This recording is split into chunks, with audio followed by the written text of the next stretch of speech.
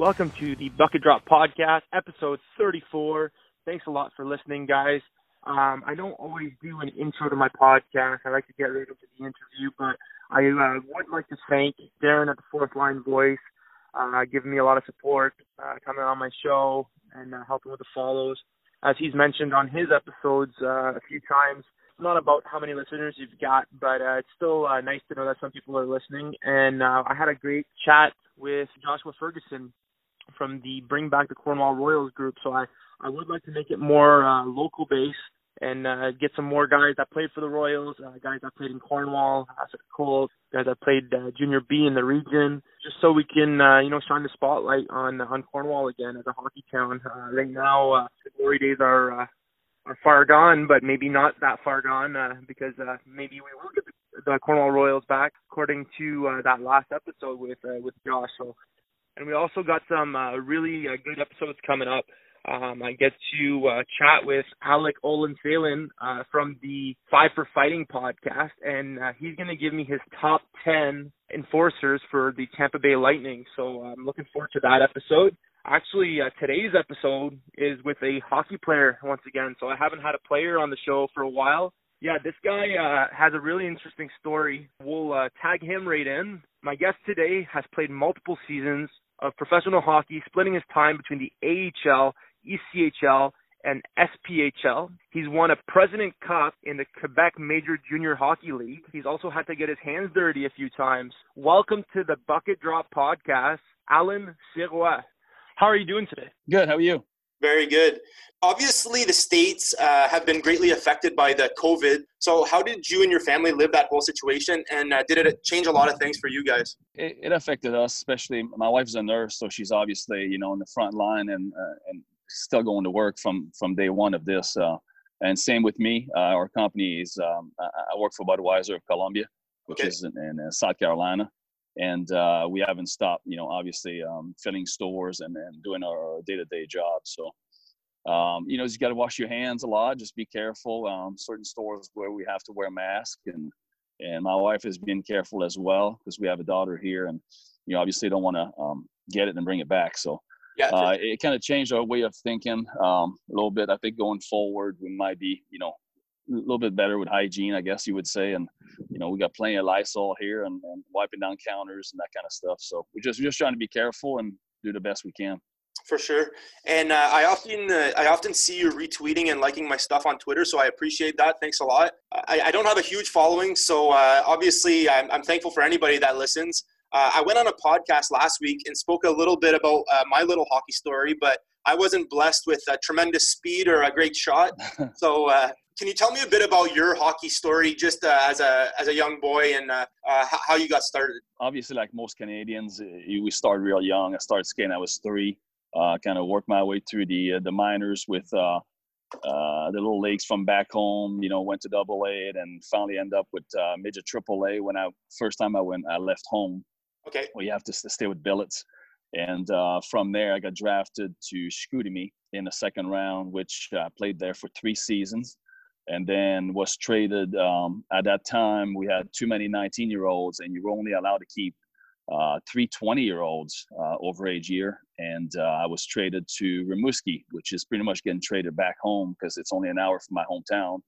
And I had a great season there. And because I had that great season, kind of moving forward, my agent was able to get me a 2-way contract with Worcester Ice Cats and the East Coast Hockey League, which was the Baton Rouge Kingfish at the time. And included into this was also 2 seasons of tryouts with the St. Louis Blues, which was a great experience for me. For sure, and I want to get into that, but I want to talk a bit about your junior days. So you played 3 years with Chicoutimi, and from your rookie year to your sophomore year, you jumped up in points exponentially. So you had became a point per game guy. So what can you attribute that improvement to? Is it simply playing time, getting stronger, getting older? I think it's a little bit of all that. We also changed coach, which did help. I don't think his name was Joe Canale at the time, I believe. I don't think he liked me much, liked the way I played much. So I really wasn't I was the 10th forward. So I was kind of jumping onto the first 3 lines here and there.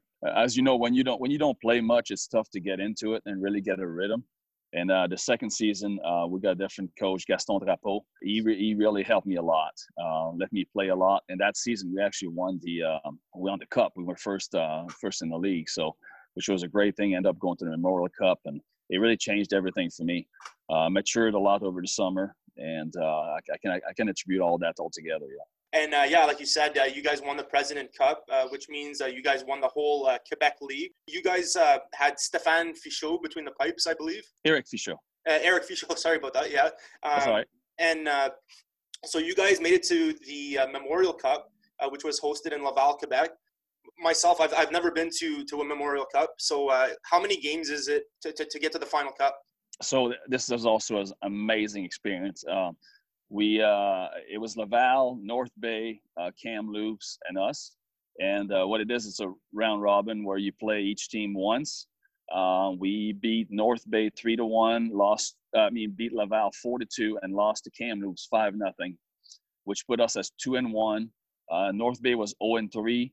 1-2 was Laval, and Kamloops didn't lose a game. So Kamloops go directly to the finals, okay, while Laval and us play in semifinal. And we lost that game 4-2. So Laval ended up going to the finals against Kamloops, and Kamloops beat them 5-4, I believe, in the final to win the cup. And you were telling me that that Kamloops Blazers team, they were quite stacked. Guys like Darcy Tucker, Jerome Iginla, and I think you even said that he wasn't even on the top line, correct? Iginla, just to tell you how good they were, Iginla was on the fourth line. Oh, the fourth line. Okay. Yeah. And obviously, you guys had a solid goaltender in Fichot. But you said it was you guys lost 5-0 to them in the round robin, but he played outstanding. If I remember right, because I'm good with numbers, I believe he had over 40 saves, and he was staying on his head the entire game.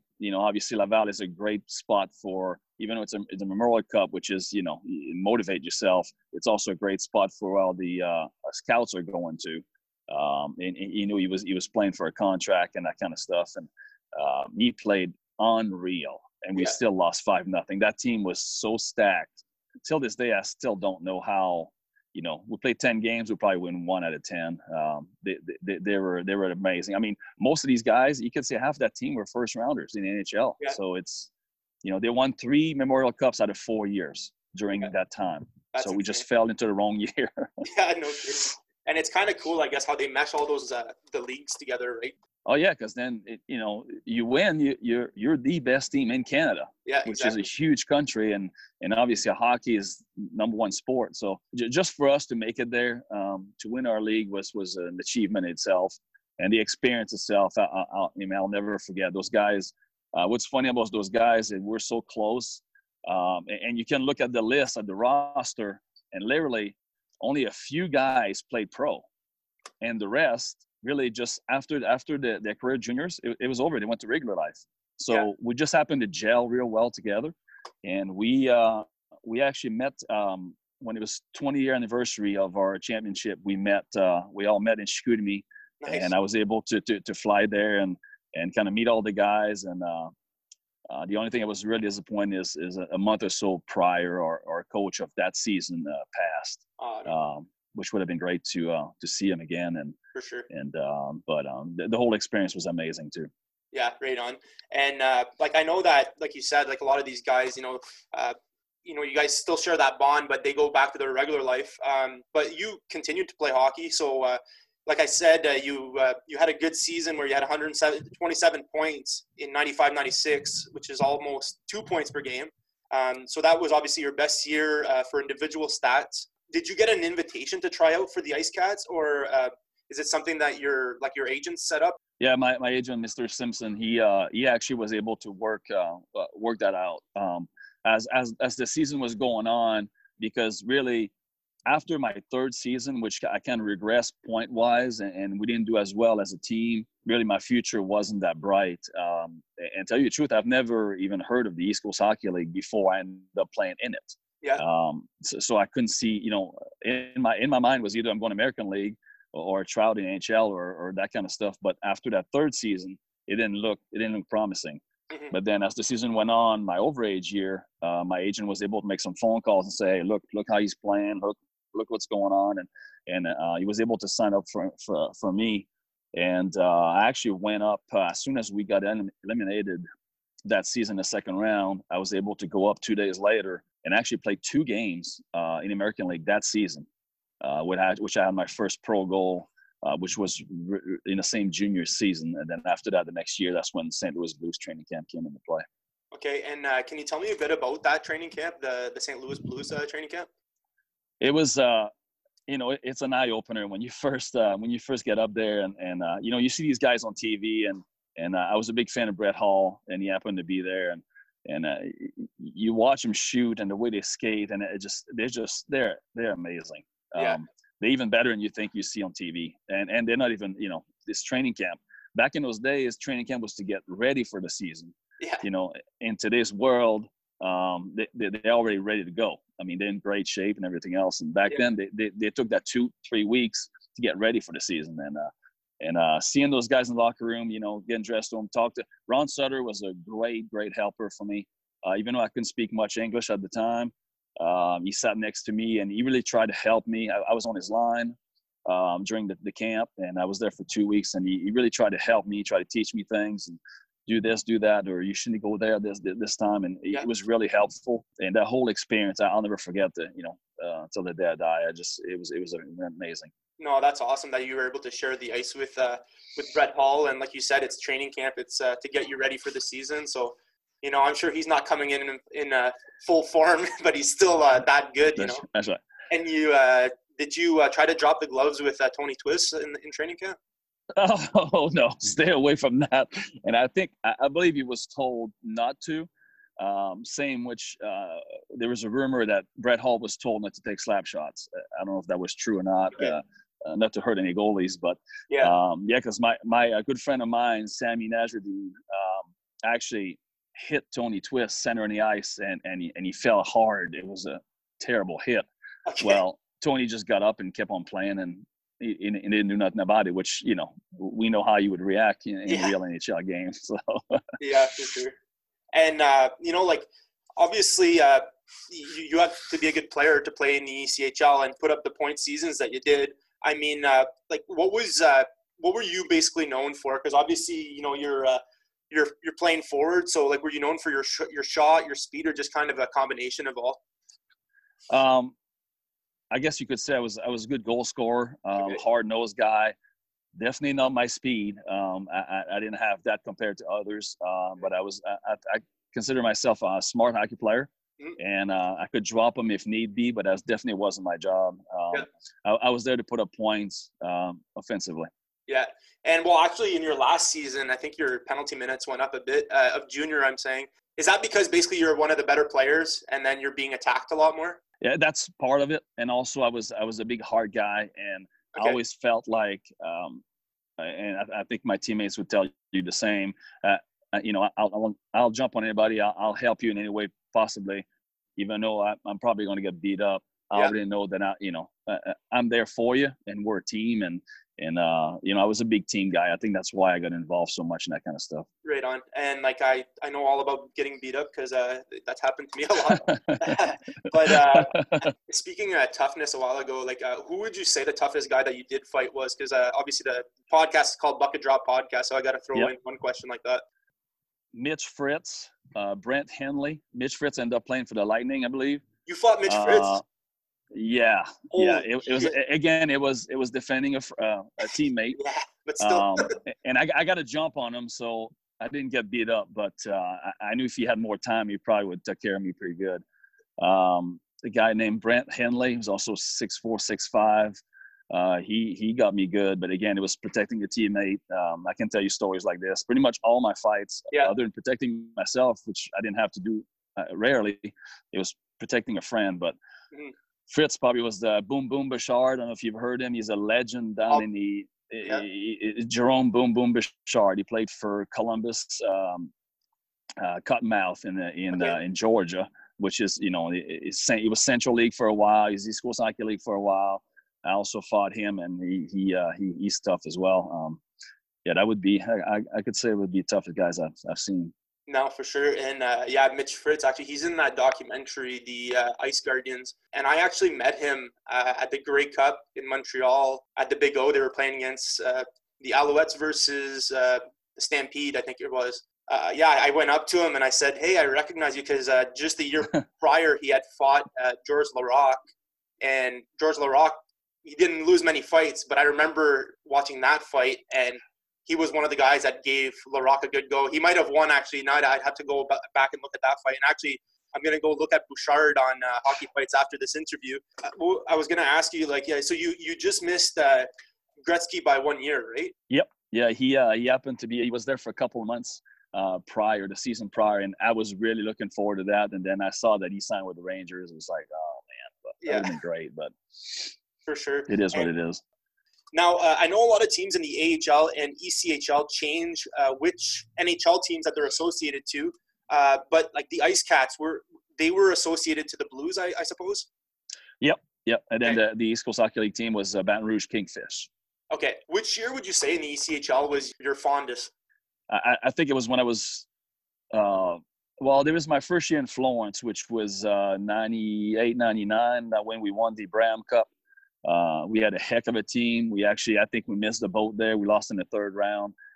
We should have won. We should have won the championship. We lost the boat in the third round against Mississippi, which ended up winning the whole thing. And they were fifth place, which is it's pretty rare to happen. But it was also personally, it was when I was 27. That's the year I had 37 goals, and I got the player of the game at the All-Star game.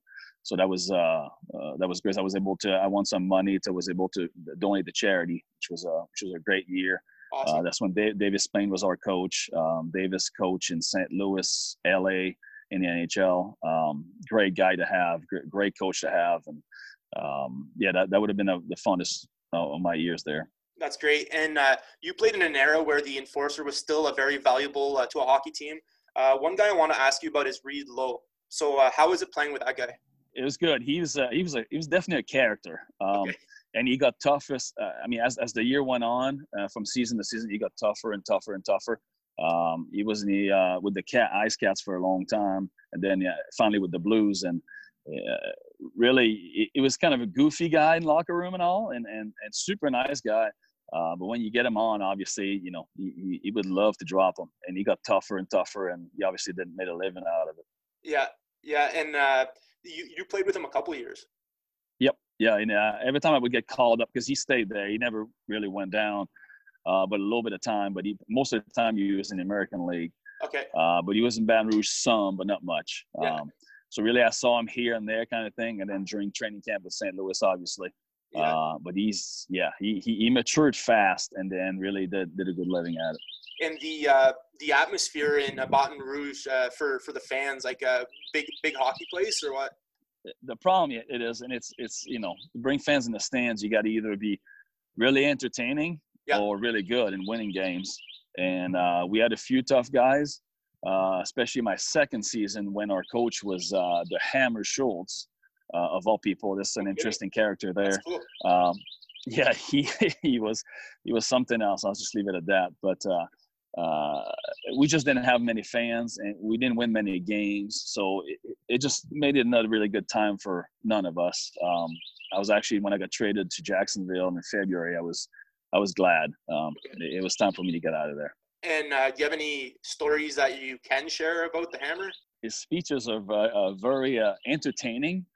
But the content itself is not really it's not really great. It's just it kind of got us to shake our heads sometimes at what he was saying, but I'll just leave it at that. Okay. And what was the difference, we were talking about this a bit before the interview, but what was the difference between the AHL and the ECHL, as far as skill? You can just see the difference, I guess, because you did play in the AHL as well. It's really not much. It's the next step that's huge from the American League to the show. It's huge because you see unreal player in American League, and you go, how can this guy just can't stay up there? Yeah. And obviously opportunity. You got to have your opportunity to play and play with the right people, and somebody believes in you, that kind of stuff. When I was there. if I knew back then what I know today, I would act a little differently, did a few things different, because I kept just trying to score. But I think there's other ways around the game to stay in the game as well. Maybe I could have been tougher and play better defense. Okay. But he also had a lot of left wingers, that's what I was. I was a center my whole career until I got pro, and then I was put on left side because of my size. Yeah. And they had a ton of left wingers, so it's tough to say when you go into a training camp and you see, there's 8 guys on the contract, they're left wing, and you're number 9. Okay. Are they really going to keep you over somebody they got to pay anyway? Yeah. So it makes it hard that way. But the difference really in skills and all, because there's guys in the East Coast Hockey League, because they're making so much money down, they don't want to get called up. Yeah. It's not worth going up there and actually making less money, even though it's just a step, unless you think you got a chance to make the NHL. So really the skill level and all that in between the two is really not that much. Okay. During those years, obviously, like I said, you played for many seasons in the ECHL. Did you ever think about going abroad? Yeah, that was brought up a lot. But what happened back then is, my 3rd season when I got to Florence, and I played in Florence for a long time, PD Pride. I met my wife there, her family's from there, and I love who I was with, the players. Jack Capuano was the general manager. He was the coach for a while, then general manager after that. Jack went on to coach the Islanders. Jack is an awesome guy, awesome coach. Love the guy. And so it was really easy for them to sign me from year to year. And even though that kind of had an idea about maybe going over there at some point, I always had such a good contract and a good area and good people to play with. And that's why I never made the move. But I thought about it a lot. Okay. And as I mentioned in our earlier talks, I'm quite jealous that, you're living out there in South Carolina. You don't have to deal with you got a big smile on your face right now. Yeah. So, no, that's pretty neat that you met your wife over there. And what exactly, so right now you work for Budweiser, right?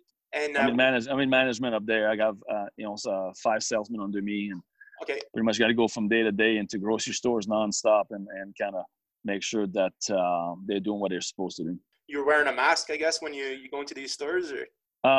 Not all of them make us. I would rather not to, because I got trouble breathing out of them. But obviously we got gloves. Carry around some hand sanitizer as well, and just try to really, really be careful what we do and go in and out of these stores. And we go around so many people, and like I said, I don't want to. If I was sick, I wouldn't want to infect anybody, and the other way around either. So. No, for sure. And before we get into today's hockey, I guess back in the ECHL, who was I know you played many years, but who were the reigning heavyweight fighters? Well, at that time, Fritz was actually playing for Columbus, so he was one of the toughest. Boom Boom Bashar was there for a couple of seasons as well before they went to the Central League. Roger Maxwell, a guy who played from Mississippi. Okay. Black guy, 6'4". I mean, tough as nails. And I had to confront him one point in a preseason game too, and he took it easy on me, which was great. Yeah. McIntyre, that played for Charlotte. Steve, yeah. Ended up playing in NHL. He's a huge guy. Massive. I mean, each team back in those days, each team still had one. On our team, we had Brian Gowdy, which one of the leading all-time in penalty minutes. Jan Vedroska, but Jan Vedroska won the American League for a few years, so he didn't play in the East Coast as much as we all did.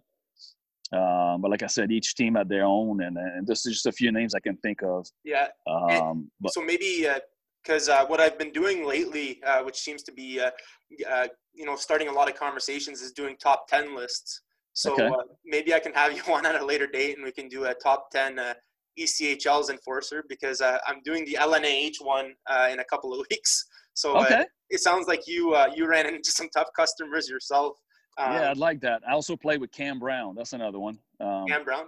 Cam Brown played, I think he played 16 years in the East Coast Hockey League. He was all over the place. Retired at one point, came back, and then ended up coaching. But he was tough as nails too. He wasn't as big, but he's a Western boy, and he was tough too. Yeah, and speaking on that, I remember when I used to watch the Habs versus the Leafs growing up, and it was always let's get all the buddies together. Let's get a case of beer, let's see what Tucker's going to do tonight. Let's see what Domi's going to do tonight. And I find I don't have that anymore. When a Habs game comes on, and they're playing the Leafs, they'll may be one big hit in the entire game. So I was just going to ask you, from a guy who lived it, what are your thoughts on the way where hockey's headed now? The way I like it is really playoff hockey. Yeah. Because you see, even I went to see 2 games with the Hurricanes against Boston and one against Colorado. And like you said, I think there was one hit the entire game. Yeah. And I was like, it seems like they didn't care, but it just looked kind of, I don't know, as good as the playoffs. Playoffs hockey is amazing. Yeah. So instill today, that's pretty much, I'll watch a game here and there during the season, but I will not miss one game in the playoffs. I mean, if I have to have 2 TVs, I'll have 2 TVs on and watch both, because I just love it. No, but the regular season hockey, it's, and I think it took a little, by taking the fighting away so much, I think it gives guys liberty to do pretty much whatever they want, and there's no repercussion. Yeah. And that was the great thing back then is, you did something wrong, you hit something from behind, or you hit one of the top players, you hit the goalie, stuff like that. You'll pay the price. It's coming. And I thought he kept everybody regulated, and in today's world, they can pretty much slash and do whatever they want, and really nothing's going to happen. And the guy gets suspended 10 games if he jumps on the guy, and I think it's a little much. Even though I love watching good hockey. Mm-hmm. I think fights as part of it, and he needs to stay. But again, like I said, playoff hockey is amazing. No, for sure. Yeah, well said. And me too. I do get into the playoff hockey for some reason. I don't know why, but always the first round too seems to be the most exciting. I think the guys are just ready to go. They're nervous, Oh yeah. A lot of them first game they're coming out of the gate and just go nuts. Yeah. And if you have the puck, you get hit no matter what. It's going to be hit after hit after hit after hit, and it's nonstop. And the fact that they have to win 16 games to win the cup. I mean, think about this. That's the amount of football games the NFL does in a season. 16 wins to make it through. It's you got to give it to those guys. If you make it to the end like that, it's great. That's one thing I got to say too. Like it's the playoffs, I think, might be a little long. And that's why you see the Blackhawks winning every other year. When they won 3 out of 5 seasons. I think they were just wore out in between the two. I think season is so long, it gives you maybe a month, maybe 6 weeks, and then they go right back into training camp. I mean, that's tough to do, especially if you go all the way. So I think that might be something they might think about in the future, is maybe shorten back to 70, 72 games instead of 84 or 82. Yeah, no, for sure. And obviously this year is going to be exciting with the play-in format. So I'm happy that my Habs are in. But do you have a team? Like, obviously you're living in South Carolina now. The Habs always been my team. Okay. I never liked Quebec Nordiques. That was a huge rivalry for us back then, and even with Boston Bruins. But when they traded Patrick Roy, everything changed. I mean, that was a sad day for the Habs. For sure. And, I mean, look what's been going on since then. When you went to Colorado, won 2 cups there. I believe those are 2 of our cups. I mean, if you would have stayed, that was an unfortunate event there. Yeah, no, for sure. And obviously, like I said, I'd like to have you back on the podcast to do that top 10 list. Just kind of thought of it now. Do you want to get into the interrogation, which is what I do with all my guests? Let's go. Let's do it. First question: what's your favorite hockey movie? Slapshot for sure. The number 1, not the other ones that came after. No, not number by 3. far. No. What is your go-to move on a breakaway? I would say pump fake, go back in between the legs. I was never able to pull that off. I always go top corner, but it goes in the crowd. So, what's the best restaurant from your hometown, Rivière-du-Loup? Pizza Bon Voyage. It's a real small pizza place right on Main Street, and they have by far the best pizza ever. While we're talking pizza, do pineapples belong on pizza? You're one of those guys, eh? Not much does not belong on pizza. Let's just say that. What's your favorite Will Ferrell movie? Oh man, he's got so many. What's that Santa Claus movie where he plays the elf? Elf, right on. Right, that's a classic that you got to watch every year. Yeah. I'm sure you can watch that with your kids too. So. That's right. I can watch it with my daughter, which is great. Yeah.